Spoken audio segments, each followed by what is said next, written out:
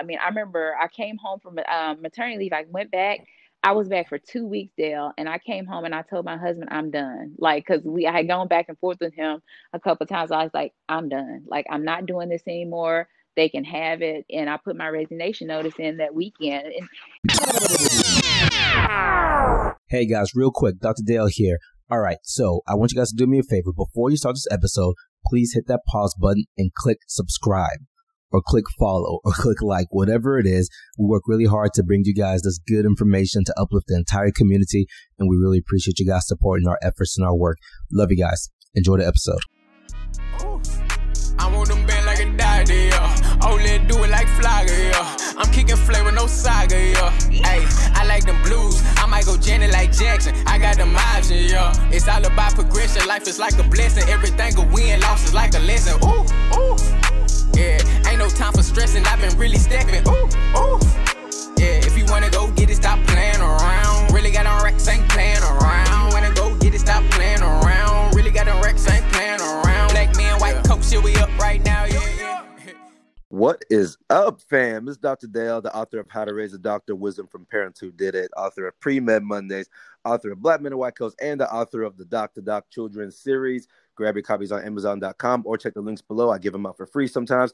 And, of course, you are listening to the Black Men and White Coats podcast, the place where Black clinicians have the platform to share their stories with listeners like you. Man, I am super excited about today's guest. Super excited. And for a whole lot of reasons, which you'll get to hear here in a second. But one of the reasons I'm super excited is because this is the first Black Men and White Coats podcast episode that we're doing with a Black woman. Round of applause, round of applause, round of applause. Super excited about that.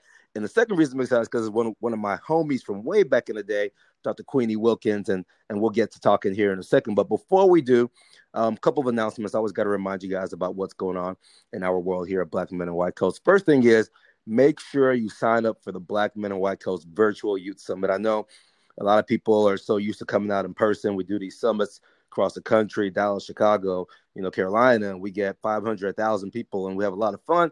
But because of COVID, it's going virtual this year, but it's still going to be a great time. It's going to be phenomenal. We already have, I don't know how many people have signed up, but we got quite a few. I know we've cleared 1,000, I think. And we're going to cap it. So we are going to stop letting people in soon. So make sure you sign up, register now, because the goal, first, I was going to stop it at 1,000, but we're going to let it go over a little bit more. So sign up, get your spot now. And we're super excited to see you guys. It's going to be February 13th, next month. Looking forward to seeing you guys there. Second thing is the Black Men and White Coats documentary is finished. It's complete. We're super excited. Medical schools, hospitals, libraries all across the country are going to be screening this virtually throughout the month of February for Black History Month. People are going to watch it. It's going to get all sorts of conversation going. We're going to bring awareness to the topic. But what I'm most excited about is to hear the conversations that happen after people watch the documentary. Phenomenal film. We've got Surgeon General Jerome Adams, Hill Harper, Shane Batty, Mark Nevey, Cedric Wright, Quentin Capers, Valerie Montgomery Rice. I can go on and on and on. We've got all the stars you want to see on this topic, and the film is going to be great. Make sure you check out bmwcmovie.com to learn more about that. Now, with all that said, I want to get to the reason you guys are here today.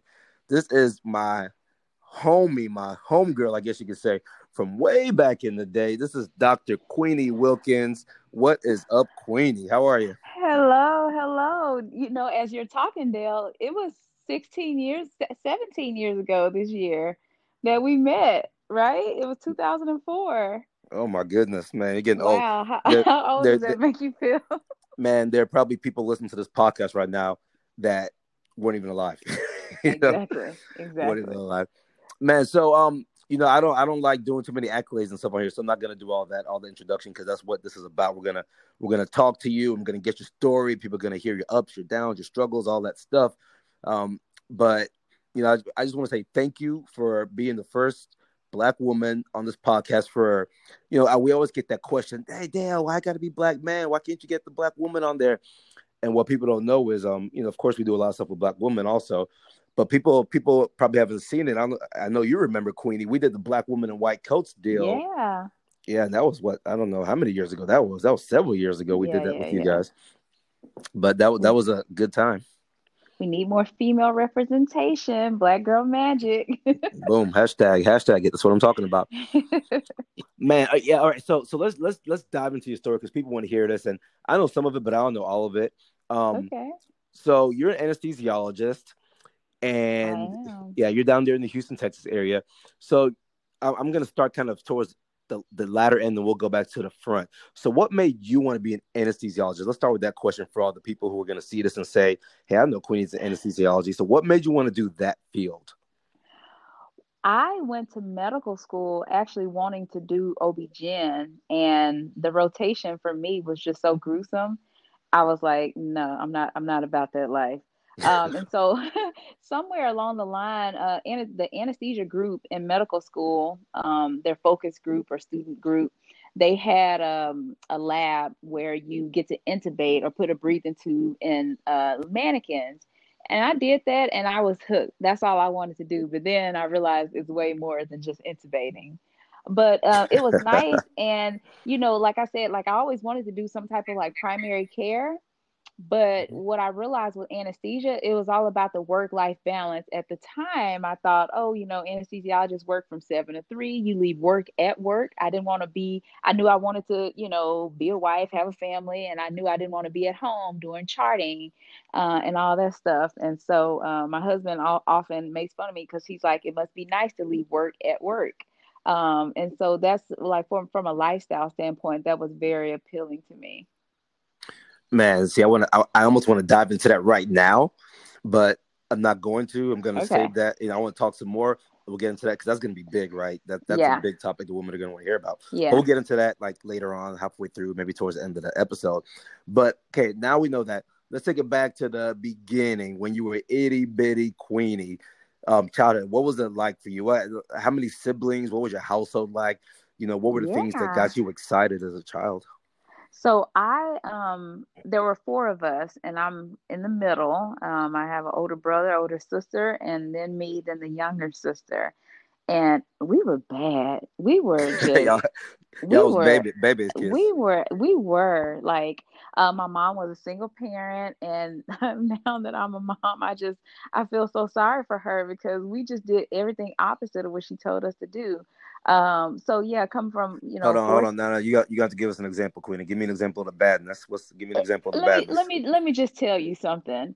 My mom would say, I'm running to the grocery store, and we're in a small town, Carthage, Texas. Shout out. We just won our 8th state championship football game. uh, What? yeah. And so she would say, I'm going to the store to get milk and bread. Do not go outside until I come back. And everything in Carthage takes like 5 minutes to get to. But could we wait that 10 minutes before she got back? No, she would come home and we're outside. Like, just why?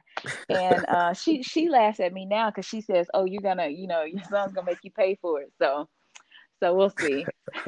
Baby's kids, man. Baby's kids. Yeah. Yeah, yeah. All right, so y'all were little bad children, baby's kids and stuff. So what was it? Because obviously now you're not bad, right? You've done very well for yourself. So tell me, what was Yes. the structure like in your childhood that took those little bad Queenie, and got her on some sort of path towards, doing well academically? Yeah. Or did you not do well? How did you do that? How did you do well academically? It really bothered my mom because I was I got my smarts, I would say, from my mom. She was one of those people that never had to study. She would go and make an A on the test. And I was that person, but I just didn't care. Like when I was younger, all I wanted to do was sleep and eat and be a lazy kid. But she knew that I had that potential. My mom did not allow me to make B's, but it was very frustrating because my siblings could. And I remember being young and her and saying, why do they get to go outside and play? They made B's. And she's like, because I know that you can do better, or whatever. And so I didn't Wow, like that's it. fascinating. Yeah. So let's pause on that. And now you and I are both parents now. So let's pause on that. Let's think about that, right? So one child is held to different standards than other children. And this is important because we have parents who listen to the podcast. So one child's held to different standards than the other children. You didn't like it, but you understand it now. Is that right? I definitely can understand it and I can appreciate it. And I feel like I'm going to have that same drive towards, my child because, our kids and this is how I feel, coming from a single parent household. I remember, I will never forget wanting to do gymnastics.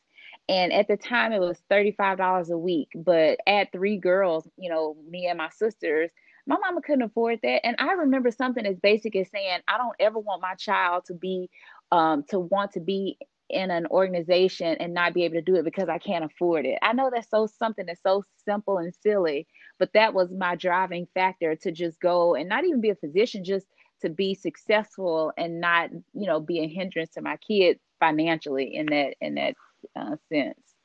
So, we get into this thing, and this is a very big, challenging question, specifically in the Black community. People who come from situations like you, it sounds like you guys were not financially empowered, and you're single parent household. So, some things where people might consider that to be struggling. We get into these things and we say, these kids should see the struggle and they should want to do better because they see how their parents are struggling. And that should be the drive to be successful. They have no excuse. So Yeah. Some people say that. Then you get other people that say, well, how do you expect these kids to make it out of that when they don't have that foundation? They don't have the resources that, even though Queenie had a phenomenal mother and maybe some people around her, she certainly probably didn't have all the other resources some of the other kids had. So no, you can't expect Queenie to make it out. So what is your take on that? Obviously you made it out. What is your take on that now when you go, you go to these, underserved areas, communities, and, Texas, wherever you might be, and you see these kids? Do you say you guys have no excuse, or do you say, hey, we need to help you guys? Listen, I feel like in 2008, when Barack Obama became the first Black president of the United States of America, that's when all of our excuses went out the door. Now you got Kamala Harris about to be the first Black VP of the United States. I mean, I feel like the sky is the limit, but also you have to have support. Even if your family doesn't give you financial support, my family gave me the spiritual support, the emotional support, and all of that. Which is probably more important. Yeah, for sure, because that's definitely helped keep me grounded throughout this process. And Dale, you work with a lot of like youth. I was just having this conversation the other day. We are going to have to raise our children differently than we were raised, in this day and age with social media. And kids these days are just, I feel old saying this, but very entitled, and I try to tell them nothing is given to you in this world. Hard work gets you everything, but they just expect, this, what do they call it?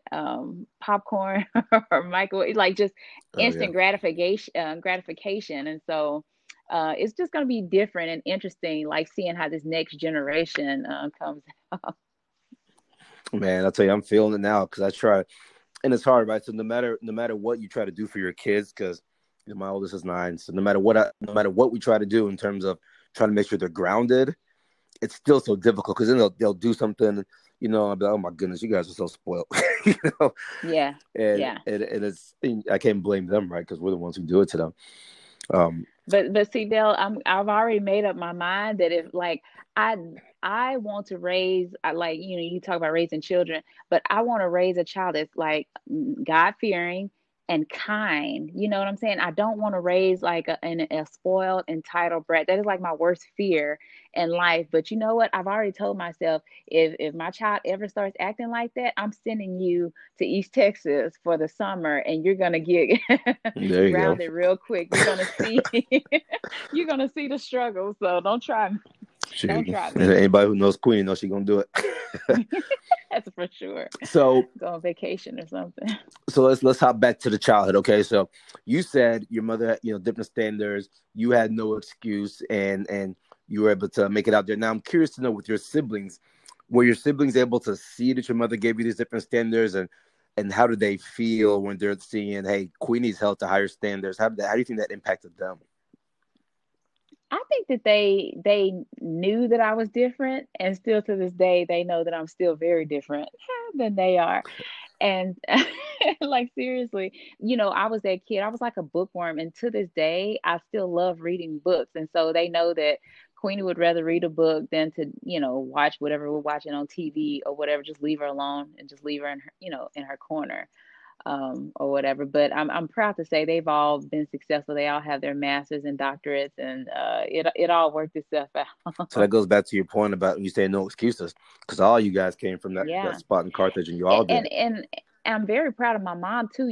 When she had all of us, she was young, and I think she may have had like an associate's. And I think after all of us graduated, that motivated her to go back to school. And my youngest sister was graduating with her master's, and I remember that day. My youngest sister graduated her master's. My mom graduated with her bachelor's. And so for all of her kids to be there and to see that and see that we motivated her to do that, that was huge for our Must have been a family. lot of tears that day, man. A lot of happy tears. Yeah, for sure. Yeah. All right, Queenie. So you're a kid. You know you want to do well because you want to make sure your kids can afford gymnastics. Example. So you know you want to do So well. silly. When did it become about medicine? When did medicine kind of pop into your life and say, you know what, I want to be a doctor? Okay, 10th, no, not 10th grade. Organic chemistry. Organic I was a chemistry. organic chemistry. What was that? Sophomore year of college.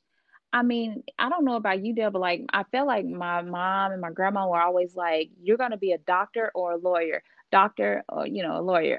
My whole life, So they were and speaking I it. They said, were speaking "Okay." it into you. They were speaking, and I was like, I'll do medicine, or whatever. And so I get into college and I'm doing it, and organic chemistry was my breaking point. I was like, okay, are you doing this because this is what your parents want you to do, or are you doing this because you genuinely want to do it? And me and my girlfriend, she's still my best friend after all these years. We literally drove around the city trying to go down every other thing that I could possibly do.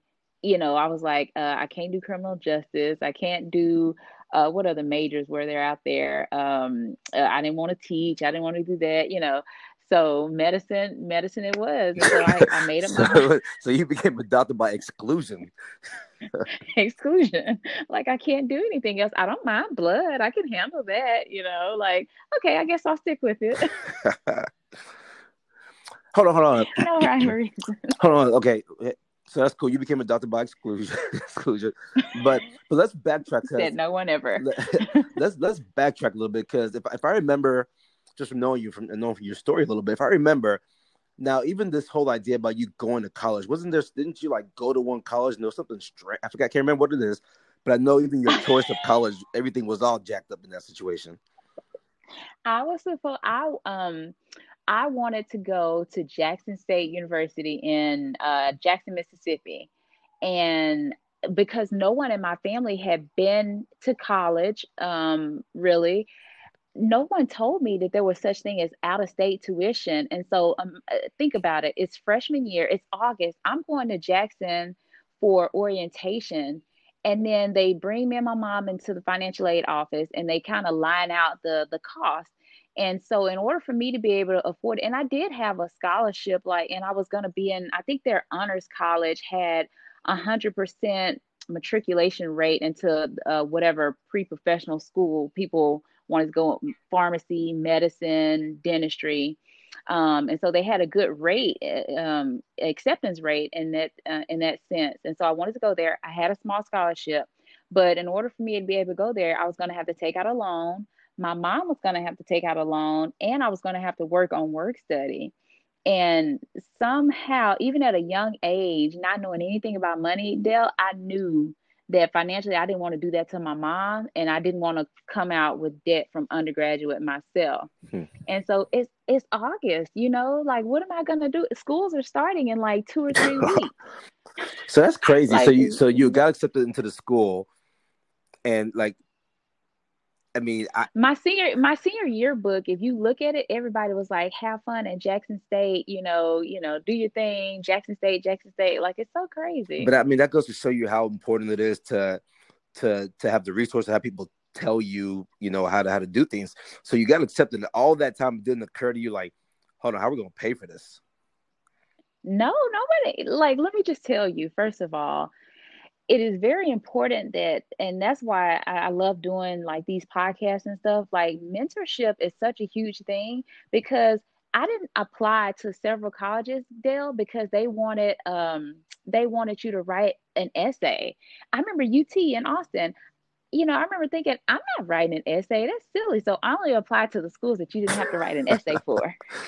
Goodness True gracious, story. it's funny, True. and I don't want to. I don't want. And- I feel bad. I feel bad laughing at it because that's probably the reality of so many people.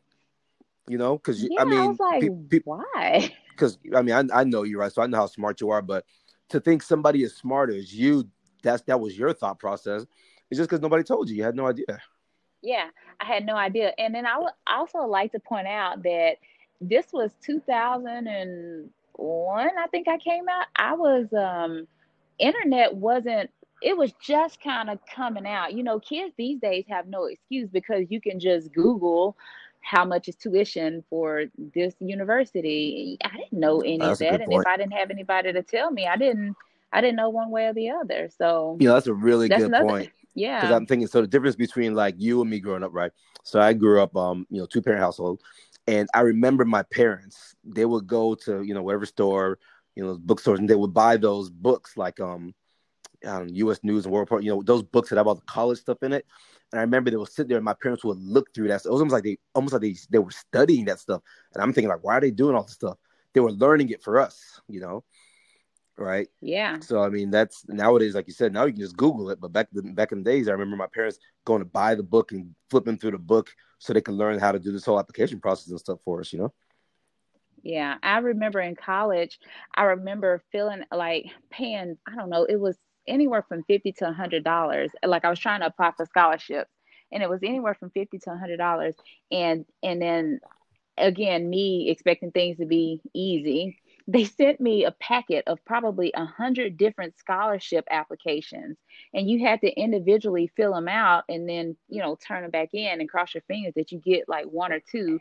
I remember doing that. Whereas again, now kids have such better resources for doing things like that. And I mean, I had to fill all that out by hand, and now everything is electronic. Goodness gracious, man. Whew, Yeah. those days. I know, I know. So ultimately, I ended up at the UT Tyler, or the University of Texas at Tyler. It Well, was so an out. okay, so Mhm. before you got there, then, so you went to Jackson State. You saw it cost a lot of money. So did you decide not to go there? Did you start there and then go to Tyler? No, I decided not to go there. And my mom and I talked, and my mom actually suggested that I take a semester off to figure my life out and figure out what I was going to do. But I know myself well enough to know that if I didn't keep going, I would not have gone. You know what I'm saying? I would have Okay. started working at, McDonald's and worked my way up to manager and thought I was doing it. Yeah, I got you. And so I was like determined. And so at the time, the college I went to, UT Tyler, it used to be a graduate school, and they just started taking freshmen a few years before me, and so they were literally paying you to go to school.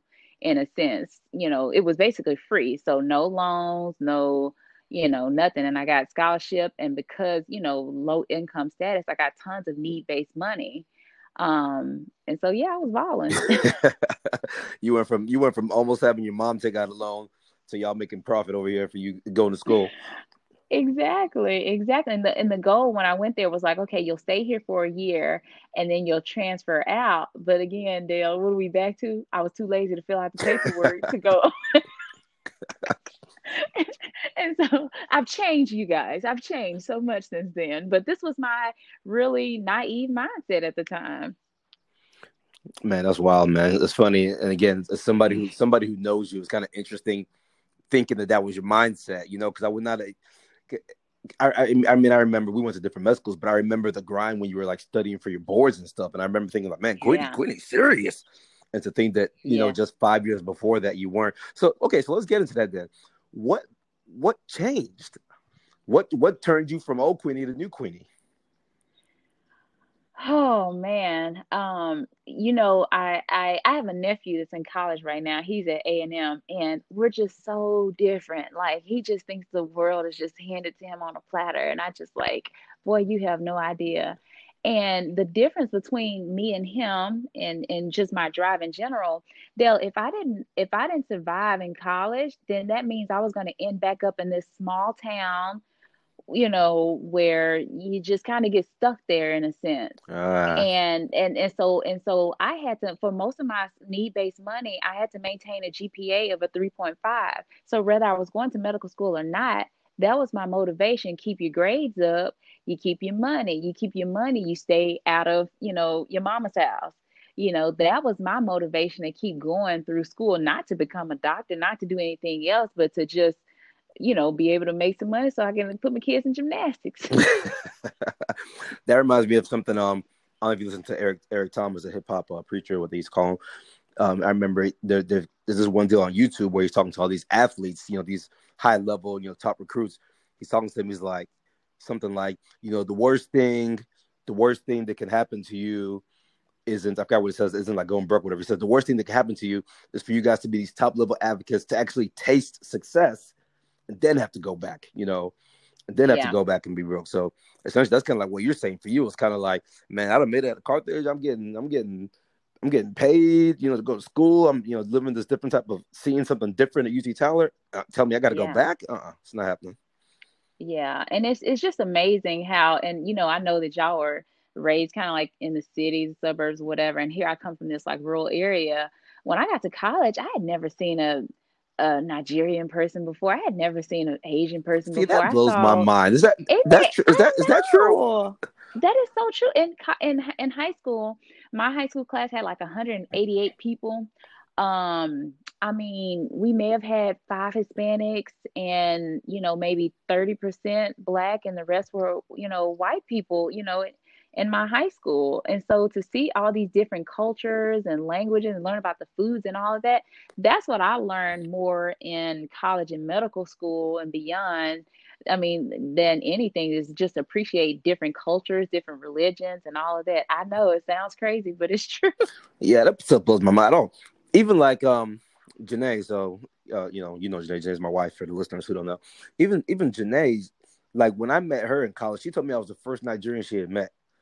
And that just blew my mind. I didn't believe it, right? So I went to a high school yearbook and I looked through her yearbook, just looking at names and stuff, and I couldn't find one. I was like, wow, this whole diversity thing, I think I take it for granted because, like you said, I grew up around probably more diversity than maybe some people. And it just kind of blows my mind when I hear things like that because, like you said, there's so much you're missing out of life if you don't get exposed to the diversity. Absolutely. It's crazy. So, yeah, you live a little, you learn a little. So, all right. So we're UT Tyler. You decide you want to be adopted by exclusion, and you end up at Yale Summer Medical Education Program where you meet this cool guy named Dale and some other folks and such. How were your summers, and like what led you to go do that program that summer, and how did those things impact you? Like, essentially kind of what I'm trying to ask is because, you go to this summer program, there's a lot of people who are like you, they want to do the same thing as you.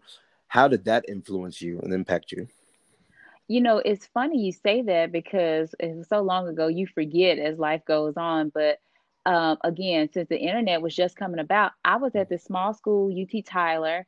The guidance counselors, they weren't, pre-med was a new thing at that school. So they kind of didn't know how to guide us. I found out about that medical education program through the internet. I just Googled summer programs for pre-med students and it came up.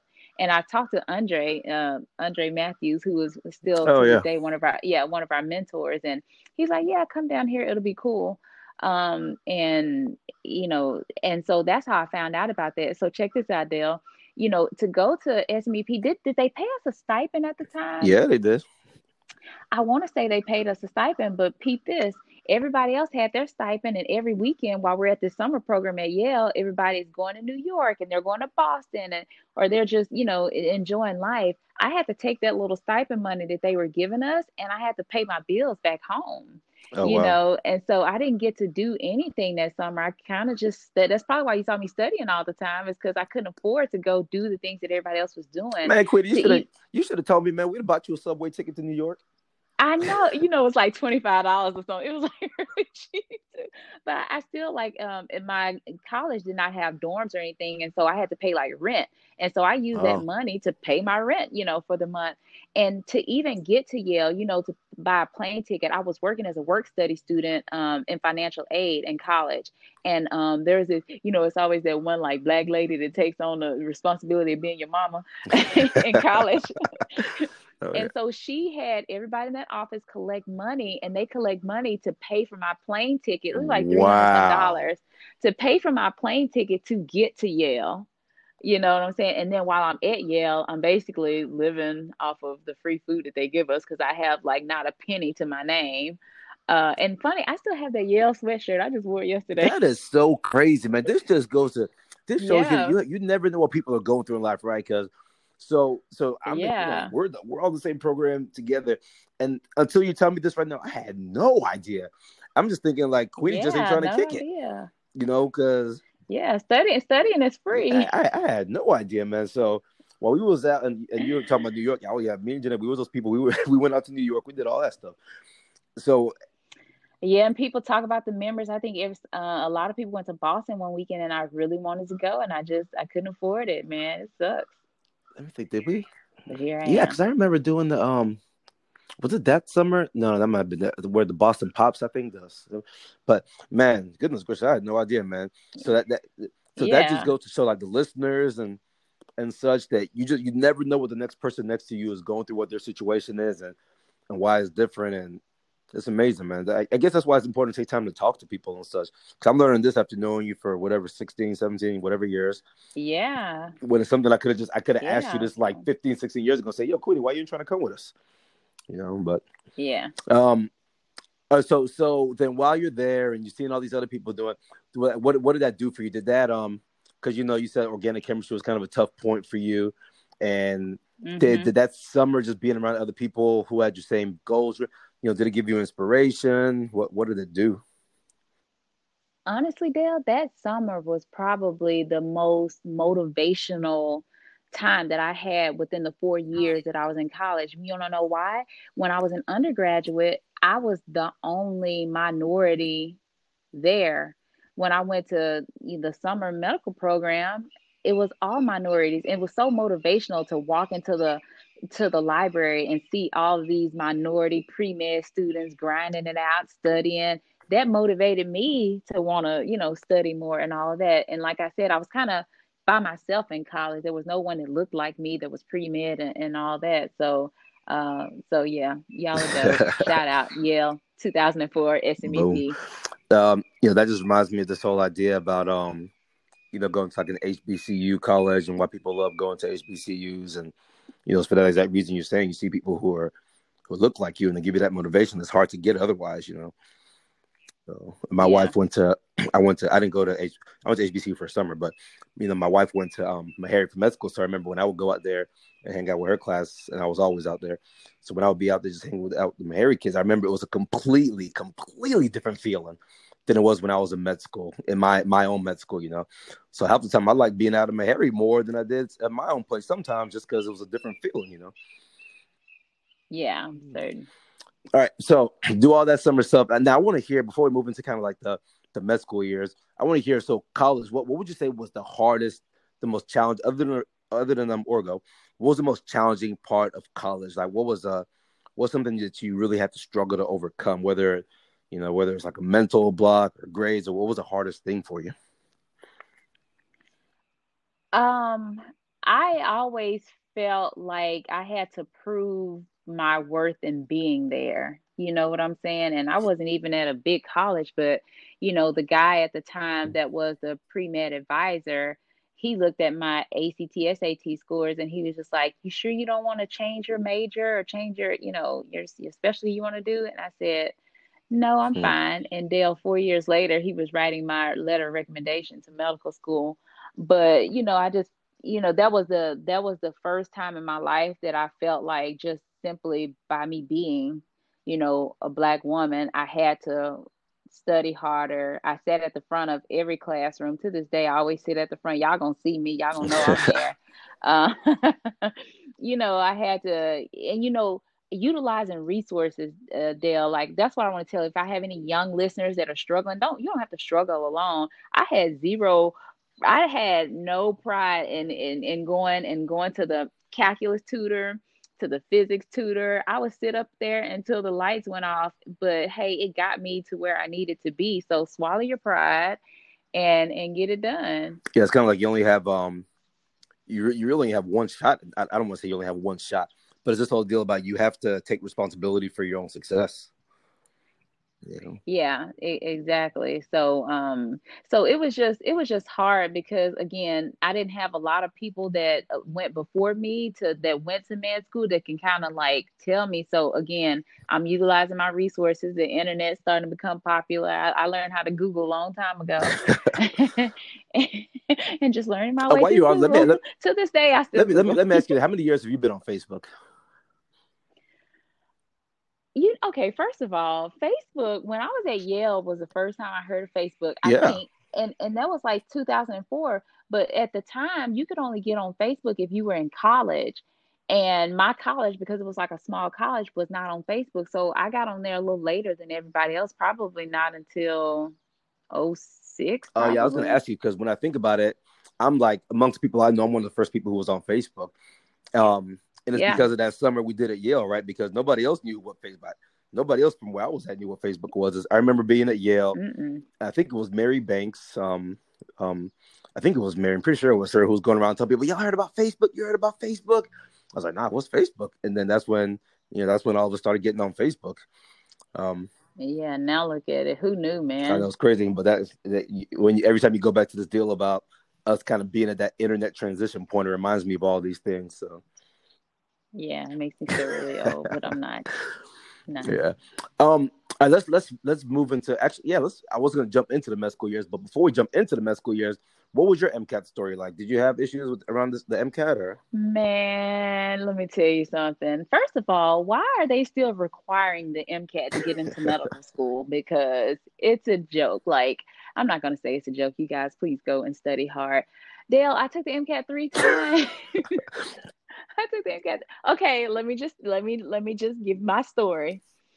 First time I took the MCAT, I had never taken a practice exam. I don't think I studied at all. Maybe a little That bit, see, like that's just, another thing that blows my. So I just did Dr. Cedric Bright. I think you know Dr. Bright.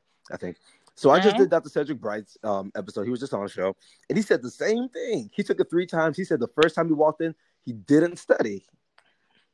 Another thing that yeah, blows my mind. I get and so what's the why behind why you didn't study?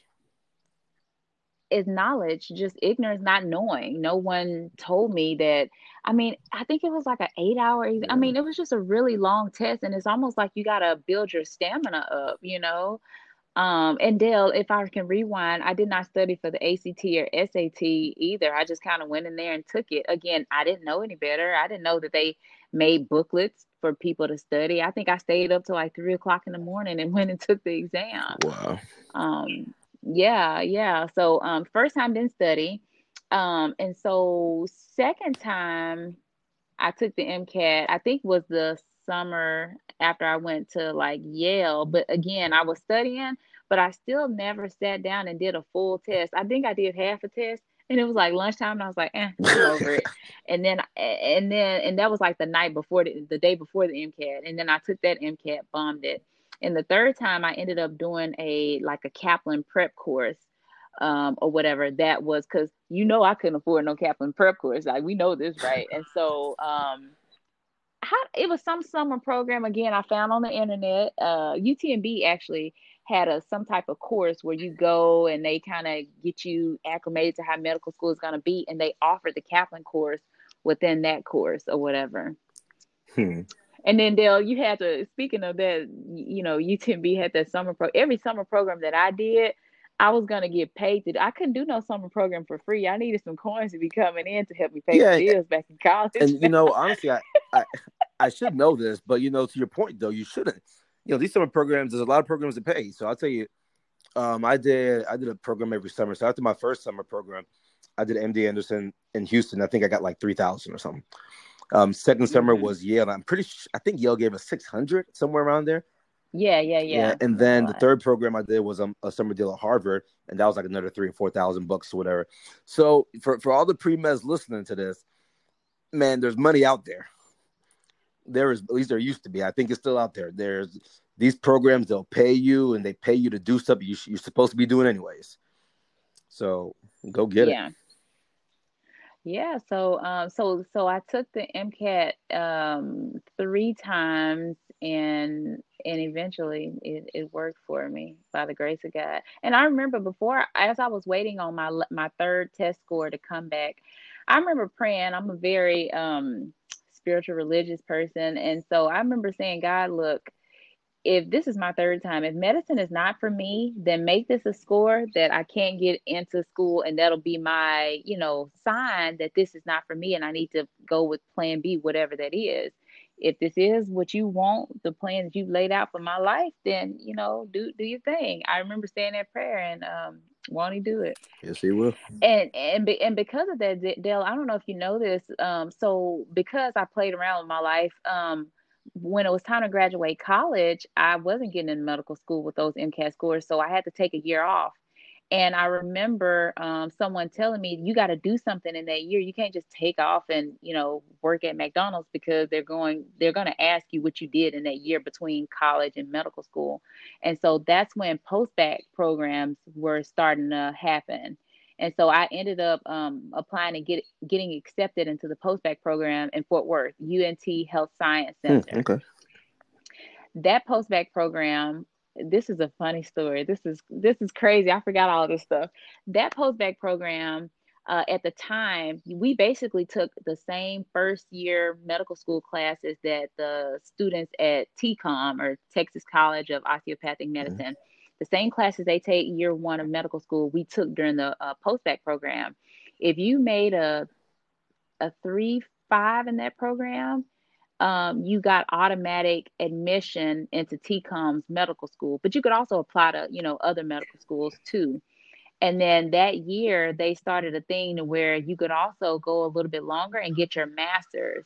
Now, this is going to sound real crazy, Bill, but the program, remember I told you that summer program I did at UTMB, where they included the Kaplan course in there or something like that? No, I'm sorry. I misspoke. That's a different course. So basically I got into TCOM because of the GPA, and then I got into UTMB, Galveston, for medical school. Now, I know this sounds crazy and it sounds naive, and I don't mean any disrespect to anybody. The only reason why I chose UTMB over TCOM is because the MD versus DO thing. I come from a place where people are not very familiar with what a DO is, and I didn't want to have to spend the rest of my life explaining it. That's 100% the only reason why I chose UTMB over TCOM. Wow, there were no like financial implications or anything like that? No, nothing. That was the only reason why. TCOM was closer to my family. I was familiar with. I had taken essentially their whole first year of courses already. That was the only reason why I chose, going to UTMB, versus, TCOM. But what I was saying is that you had an opportunity to get a master's degree, but UTMB had what they called a pre-matriculation program, where you spend the summer again doing those first year's classes at UTMB, and they paid you for it, Dale. So that summer before medical school, I could go do all about going where they were paying you. I was about my paper from a young age, from a young lad. I was all about my paper. And so it's so crazy to think about, but I could have gone 6 weeks. I could have stayed and gotten my master's, or I could have gone to UTMB and started this pre-matriculation program. And I started that one from a financial implication, and I felt like it was going to help me out through medical school. And I remember thinking at the time, because it was going to be like a master's of clinical science, like whatever. But I remember thinking also, Dale, by the time I got to anatomy, was our first course in medical school, I had already seen it twice. I'd already seen it in the post-bac program. I'd already done it in the pre-matriculation program. So first year medical school was, I'm not going to say easy, but it was easier for me than the average person, because I'd already seen most of that stuff at least twice. Interesting. So let me rewind to the DO part now. Yeah. And I will say that's definitely, your sentiments. I think that was kind of a big feel for our generation, our time period, but it's completely different now, which is amazing how fast it's, what's the word, stereotype or whatever the word you want to use is. It's completely changed now. Now you have people who were choosing DO over MD intentionally, just because DO in theory offers more than what MDs offer, So that's a shout out to the DO schools. I know I got a lot of DO folks. Shout out to the DOs. All right, so for sure, shout out to all of them. So we're in med school now, and You're down there in Galveston by the beach. Anybody who doesn't know anything about Galveston County, that's where I grew up. Galveston County, baby, down there by the beach, and people hating on the beach, but whatever. That gray dusky beach, it's okay because it's our beach. So what was the med school journey like? What were the struggles and hard times, good times? And I know all. You got to tell them about the legendary Dr. Lori Thomas. I know she got y'all my through. gosh. First of all, got us through, got us in, got us through. Let me tell you, Dr. Laurie Thomas, she's an African American female. She was the dean of admissions or dean of students. Don't give me the line, one of them. And when I interviewed at UTMB, Dan was like 2 years ahead of us. And he says, I don't care what you need to do. You need to make sure you talk to Dean Thomas on your interview day. So true story, y'all. So, she comes and she gives her little spiel, during the lunch or whatever. Y'all, she left out. I had no business. I followed her back to her office still. Hey, sometimes you got to do that. I stalked the dean of admissions. And I went back to her office and, she told me, hey, I looked at your application. I'm glad to see that you did something during that year off and you weren't just traveling and, enjoying life. And I think that meeting was the sole reason why I got in, because I think she pulled for me. I think she could see my hustle mentality, deep down inside. And, that's better than any MCAT score or any GPA that anybody could have. And so oh gosh, they just don't make them like her anymore. So shout out to Dr. Thomas for, and the whole time in medical school, I didn't have to worry about my grades being on point or not, because she was going to find me and call me out, and I didn't want to have to answer to Dr. Thomas. It's just not what you do. There's two people in the country out there like that. I don't know if you know Brenda Armstrong, but she passed a couple of years ago now, but Brenda Armstrong was a Duke, and she was like her and Dr. Lori Thomas are kind of like that person, man. And it's when you think about it across the country, it was those two who would always come up. I don't know if you know, but Dr. Thomas. So I ended up going to the University of Missouri School of Medicine. I wanted to go to Xavier. I went to Xavier for a summer out in Louisiana. Ended up going to Mizzou.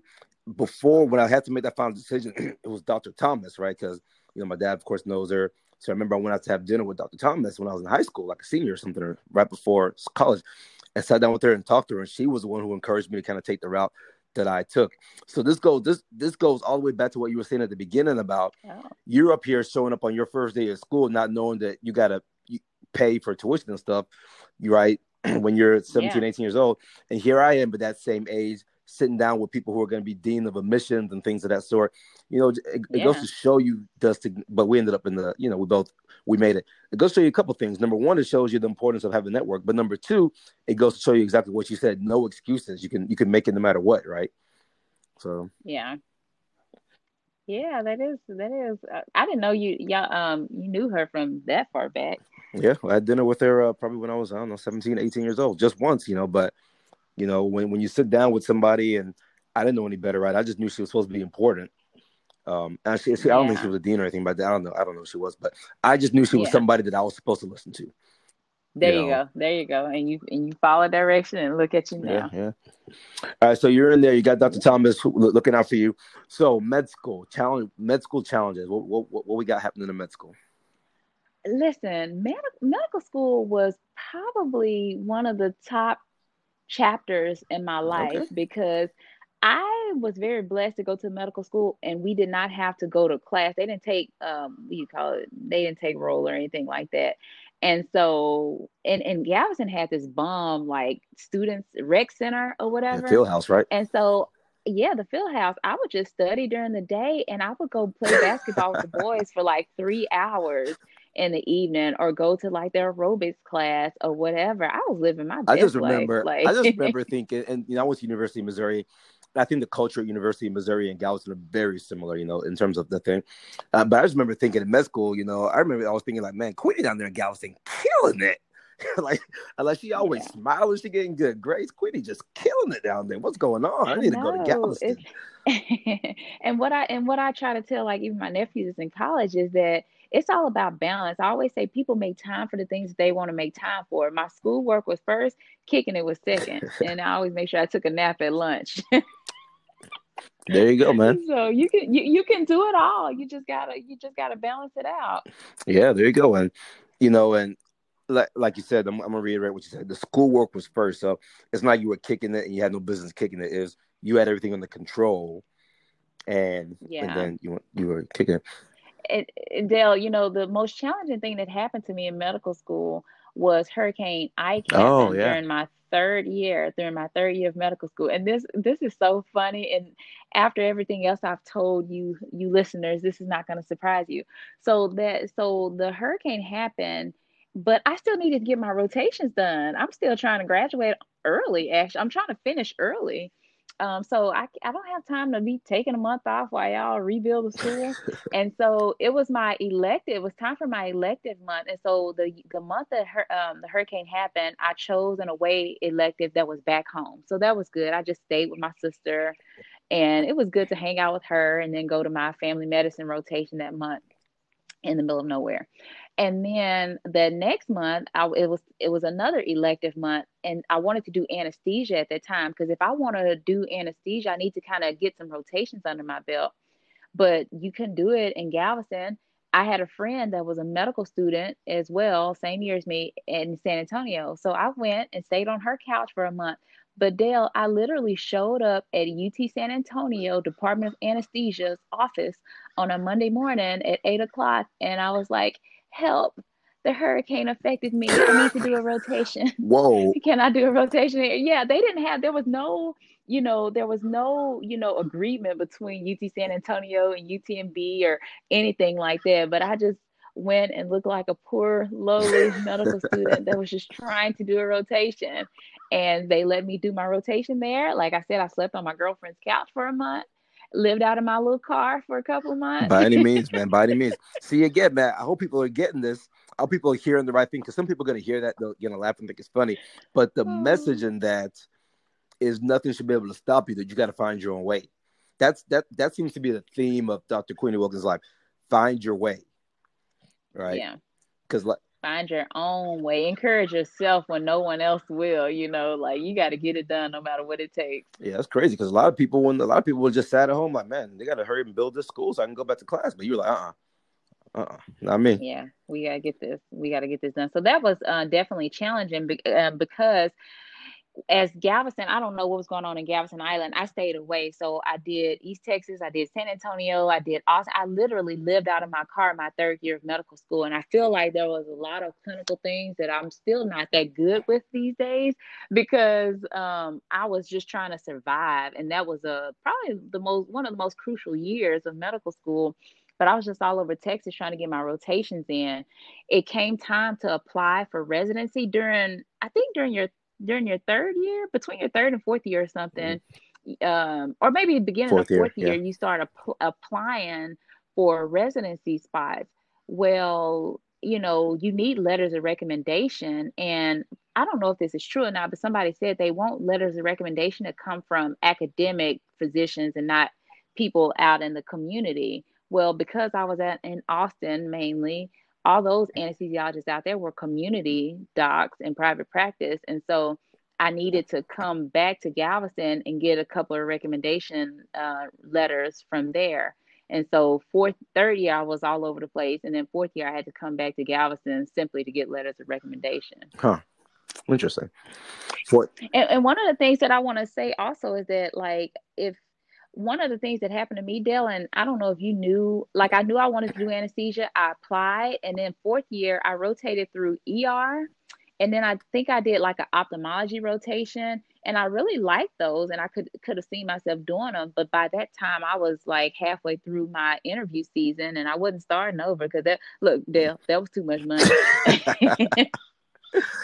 Because money those matters, applications cost. Yeah. Those applications cost like per application, and so I was like, well, I guess I'm just gonna make anesthesia work.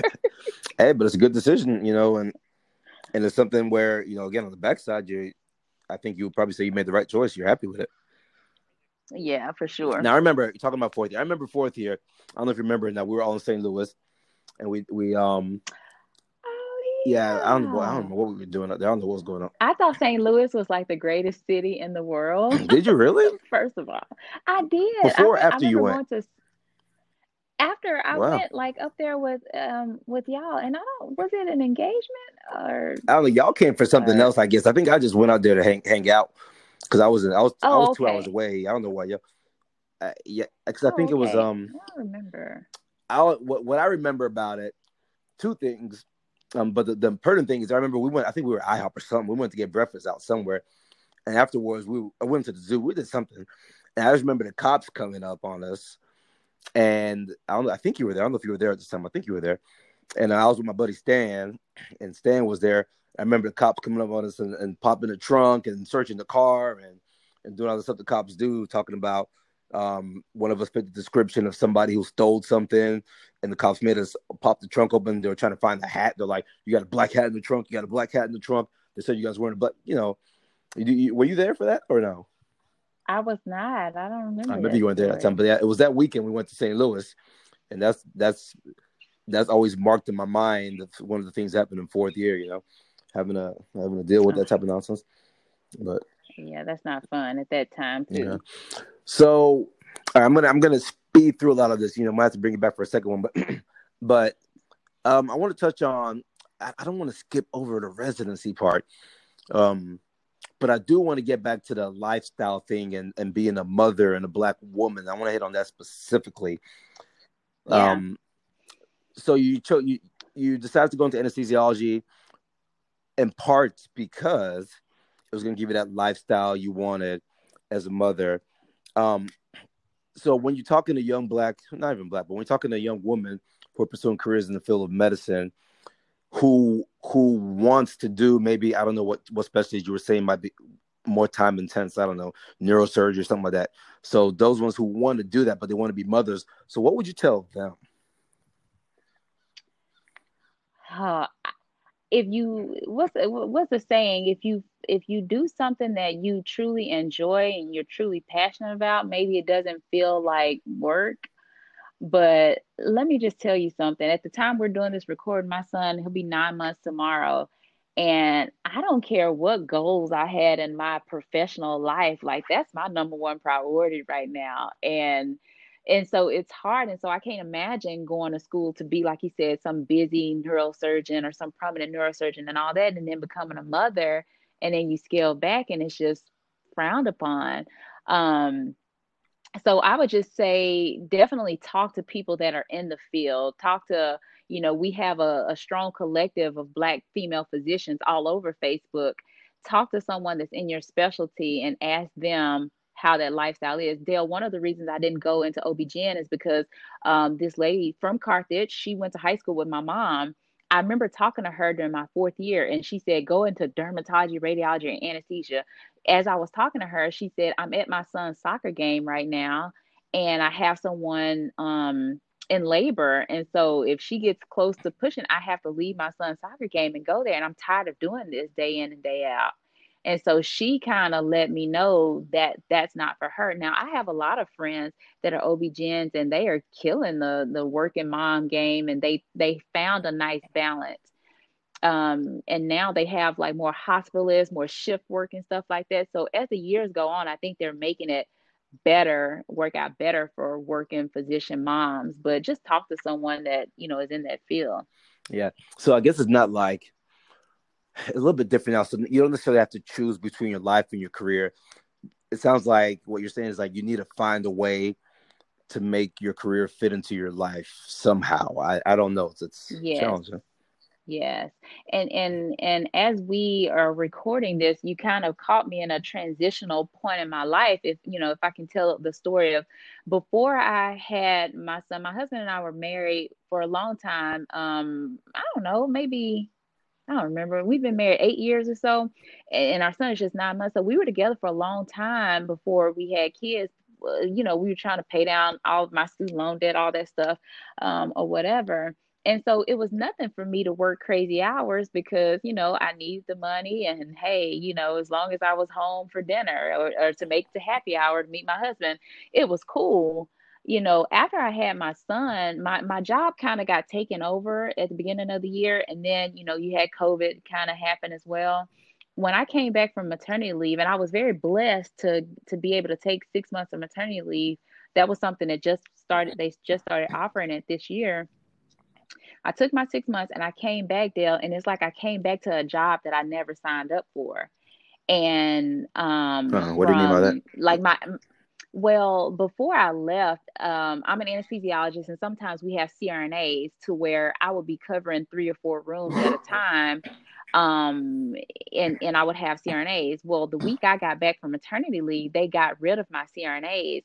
And why that's a big deal for me is because when I came back to work, I'm still breastfeeding, I'm still pumping, and having the CRNAs, like it's kind of complicated to explain, but some anesthesiologists like to solo their own cases, which means you're stuck in the operating room. And then some people like to supervise where you have CRNAs in the room.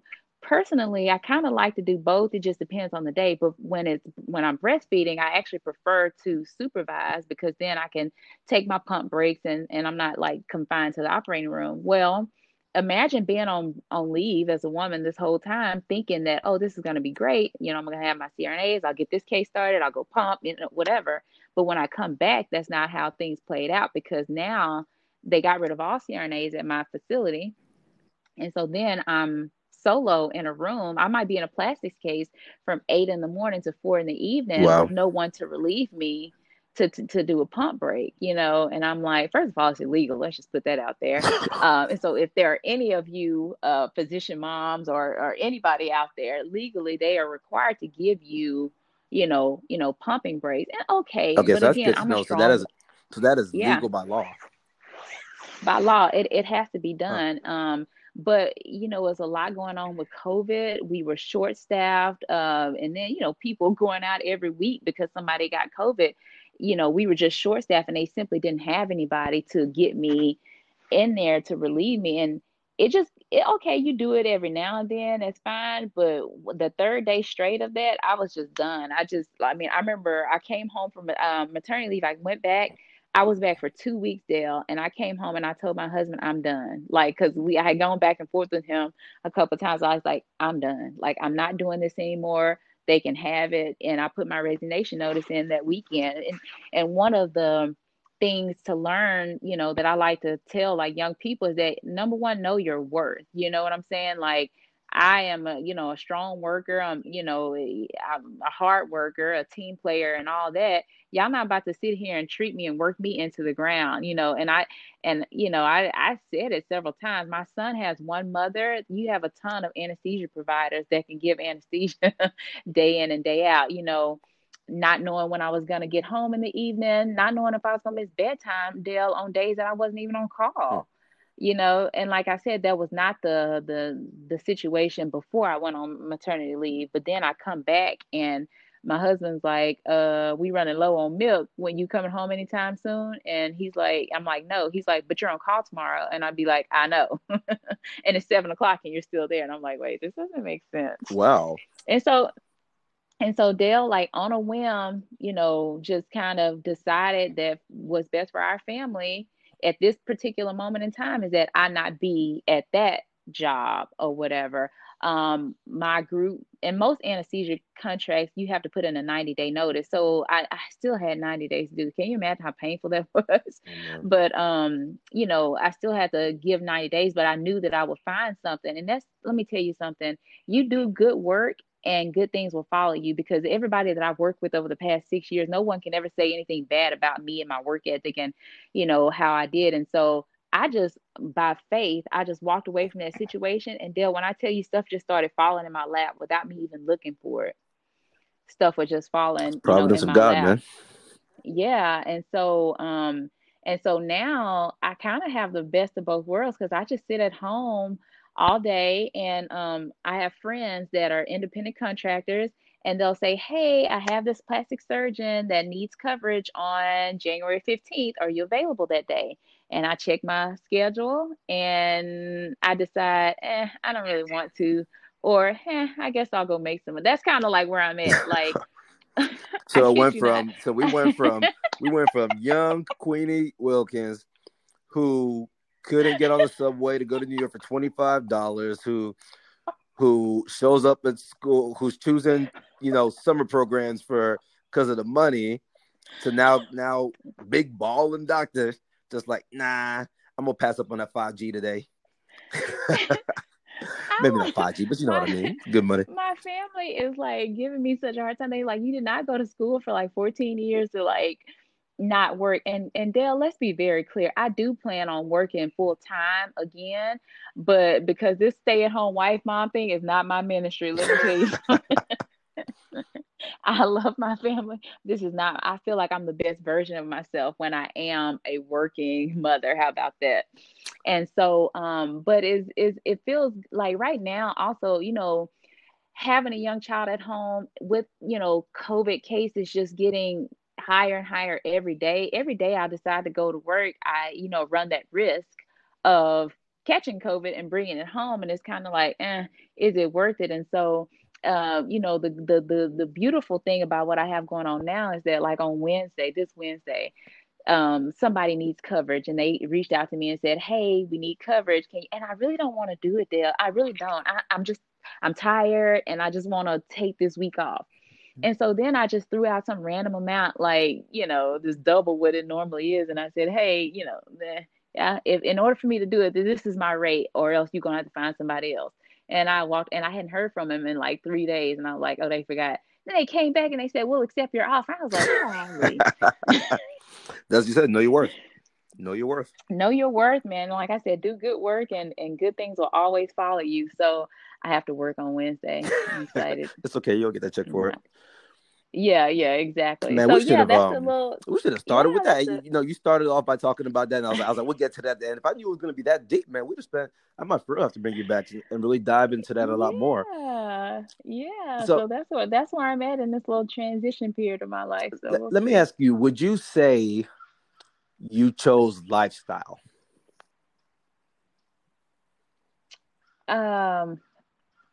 Over like anesthesia or medicine? Over career.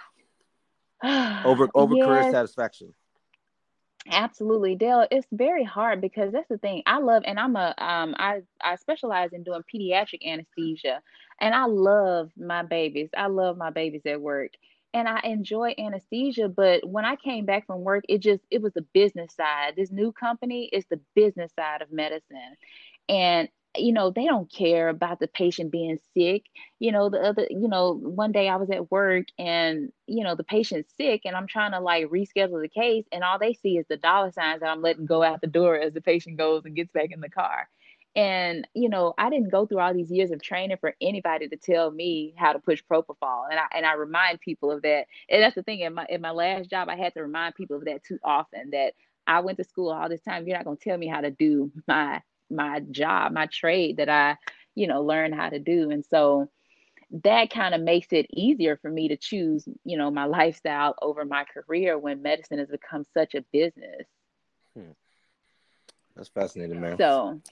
So yeah, and you have 3 kids and they just grow up before your eyes, and the time, like, my son is 9 months. I think I've been home 7 of those months with him or so. So, I'm gonna look back and you can't get this time back. So I'm just enjoying this little chapter while it lasts. When he starts walking, I'm going back to work because I can't keep up. It's important. That's when I'm gonna be serious. Man, it's a complex thing, man. We're definitely gonna have to talk about this more. And I probably need to talk. Yes, for sure. I need to talk about this with Black men physicians also, because I think sometimes we forget that men have to make these decisions too. Like you were talking, you're like, you had 6 months. My man, I had 1 week with each of my kids when they were born. I stayed home with them, enjoyed it for a week, and I was back at it. And I mean, if you know anything about my work ethic, I don't stop like around the clock kind of thing. And it's even hard. Like people always talk about it with the women, but with the men too. Like when my son was born, in April, that was at the very beginning of the pandemic. And I'm like telling my husband, you need to take off like a week or two. But that's at the point where they're furloughing people, they're laying people off, and he's just kind of like, I can't, So he worked from home, like those 2 weeks or those first 2 weeks that he was born. But that was like a tough situation for us too. Yeah, man, this family lifestyle is important, man. And so I mean, we find, I'm similar. The job I chose and things. Pump Crit's not you wouldn't think about it as a lifestyle field, but the job I chose and the way we structure our life, I definitely try to what it turns out to be in my life, for me at least, is a lot of late night work, right? So it's like go to work during the daytime, come home, I do all this, black men and white coats, kids, all the stuff you got to do. And then it's just up late at night, trying to do everything else. And, it's tough because you can only burn the candle on both ends for so long. And, at some point people got to start making decisions, lifestyle, career, and try to make that stuff work. But yeah, and that was the thing, when I was working, anesthesia, we have early hours. I think I get up at 5, and I have to leave by 5:36 to head to work. Mm-hmm. And you put the kids down, and then it's whatever else you needed to do. That's your only time. You better figure it out real quick. Yeah. So, and Dale, I would like to come back because one of the things that I want to say on this podcast too is that, one of the things that I'm very passionate about is like, financial literacy, among the African American community. And like, one of the things that, I'm gonna put a post up on Facebook about this shortly. I just got to figure out how I'm gonna do it. Of course, I would love to be working right now and like making money or whatever. But the only reason why I'm able to do what I'm doing is because we worked for years and saved up money. A lot of physicians, especially Black people like myself, that come from nothing, you start making a little money and you start, making it rain and balling Don't know out. what to do with it, yeah. Yeah, they call it like the lifestyle creep. You get the Mercedes, you get the big house, you go on the fancy vacation, the luxury goods, you do all of that.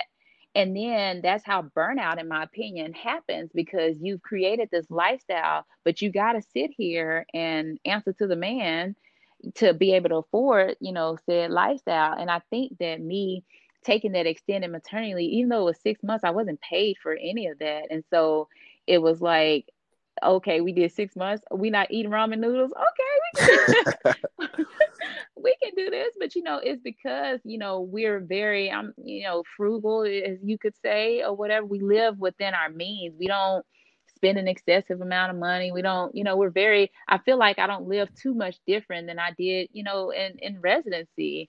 Or whatever. And so, if there are any young listeners out there, anybody that's in residency, about to become an attending and start making money, pay those loans off first and, save some money, put some money out to the side to where you can walk away from a job. It just literally, Dale, it was just like I came home and I was like, I'm done. And I could not have done that, a couple years ago when I still had debt hovering over, my head. So yeah, I want to definitely talk to more people about different things like that. The things that people don't talk to you about when they talk about going into medicine. Boom. All right. We're going to do to be continued. I'm going to hold you up on that. I'm going to take you up on that quick. Yeah, for sure. We're going to do a to be continued on that. But goodness gracious, man, so much fire in this episode. So much stuff, man. Man, I don't want. You learned so much more about me, like all these years, 17 years later, and you still learning about me. That's awesome. It goes to show you, man. It goes to show you. Just the idea of communicating with people, how much you can learn, how much you can grow just from taking the time to talk to somebody about something, That's crazy. Yeah. Well, man, I'm going to wrap it up because there's not like one central theme. So I'm going to ask you to do just give advice on 3 levels. So first thing I'm going to ask you to do is, what would you tell high school kids and below? What would you tell college kids? And what would you tell med students? High school kids starting at the 9th grade, start trying to, work on your study habits. If that's possible in high school with sports and all that, work on your study habits, work on your GPA, because you'll be a junior trying to get your class rank up, but you got to start like soon as 9th grade year hits. College level students, college to me, looking back, was probably the toughest time, because you're trying to get into medical school. In my opinion, once you got into medical school, you were there, you have arrived, so college was definitely hard because, you're balancing being an adult and trying to get your grades up to get into medical school. So all I can say is just, you can do it all, but just prioritize. As a college student, your future is shaped most by what you do, in my opinion, from 18 to 22. So you choose your life between 18 and 22. Those are the golden years. So just focus, grind it out, and then you get to chill on your patio like I'm doing right now. And then is there another? Was it medical school? Yeah, medical school and residence. What would you tell them? Parting words. medical school residents, like, find your mentors. And I want to tell everybody my email, hopefully it won't even change over the years as this podcast will go on, but Q is in Queenie, C is in Charlie, Wilkins. Oh, can I put that on there? You can, but what we want people to do is start taking advantage of diversemedicine.com. I don't know, Queenie, are you on diversemedicine.com? If not, all right. Yes, I am. So you guys go. Okay. So you guys go find Queenie. Log on to diversemedicine.com and find Queenie on diversemedicine.com. We want you guys to do that because we give you guys it's such a rich community. We've got med school recruiters on there and such. So we're trying to really encourage the pre-meds to take advantage free, right? So get the pre-meds to take advantage of this. So connect with Queenie on diversemedicine.com. Let's do that. On diversemedicine.com. Yeah, get mentorship from there, and there's so many resources out here than it was for us 20 years later. So take advantage. Boom, boom, boom. I love it, Queenie. Thank you so much for joining, man. It's Thank you. I know we went over the time, so I appreciate it. I think I told you 30 minutes to an hour. I'm pretty sure we've gone over that, but it's a good episode, man. It was good stuff in this. So I think it was worth it, man. So thank you. It was a pleasure. Thank you so much. So all the listeners, again, thank you guys so much for rocking with Black Men in White Coats. Website dropping here, diversemedicine.com. Pre-med Mondays for the pre-meds.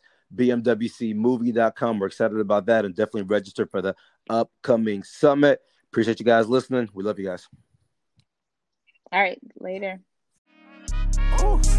I want them band like a daddy, yeah. Oh, let do it like Flogger, yeah. I'm kicking flavor, no saga, yeah. Hey, I like them blues. I might go Janet like Jackson. I got them options, yeah. It's all about progression. Life is like a blessing. Everything a win, loss is like a lesson. Ooh, ooh.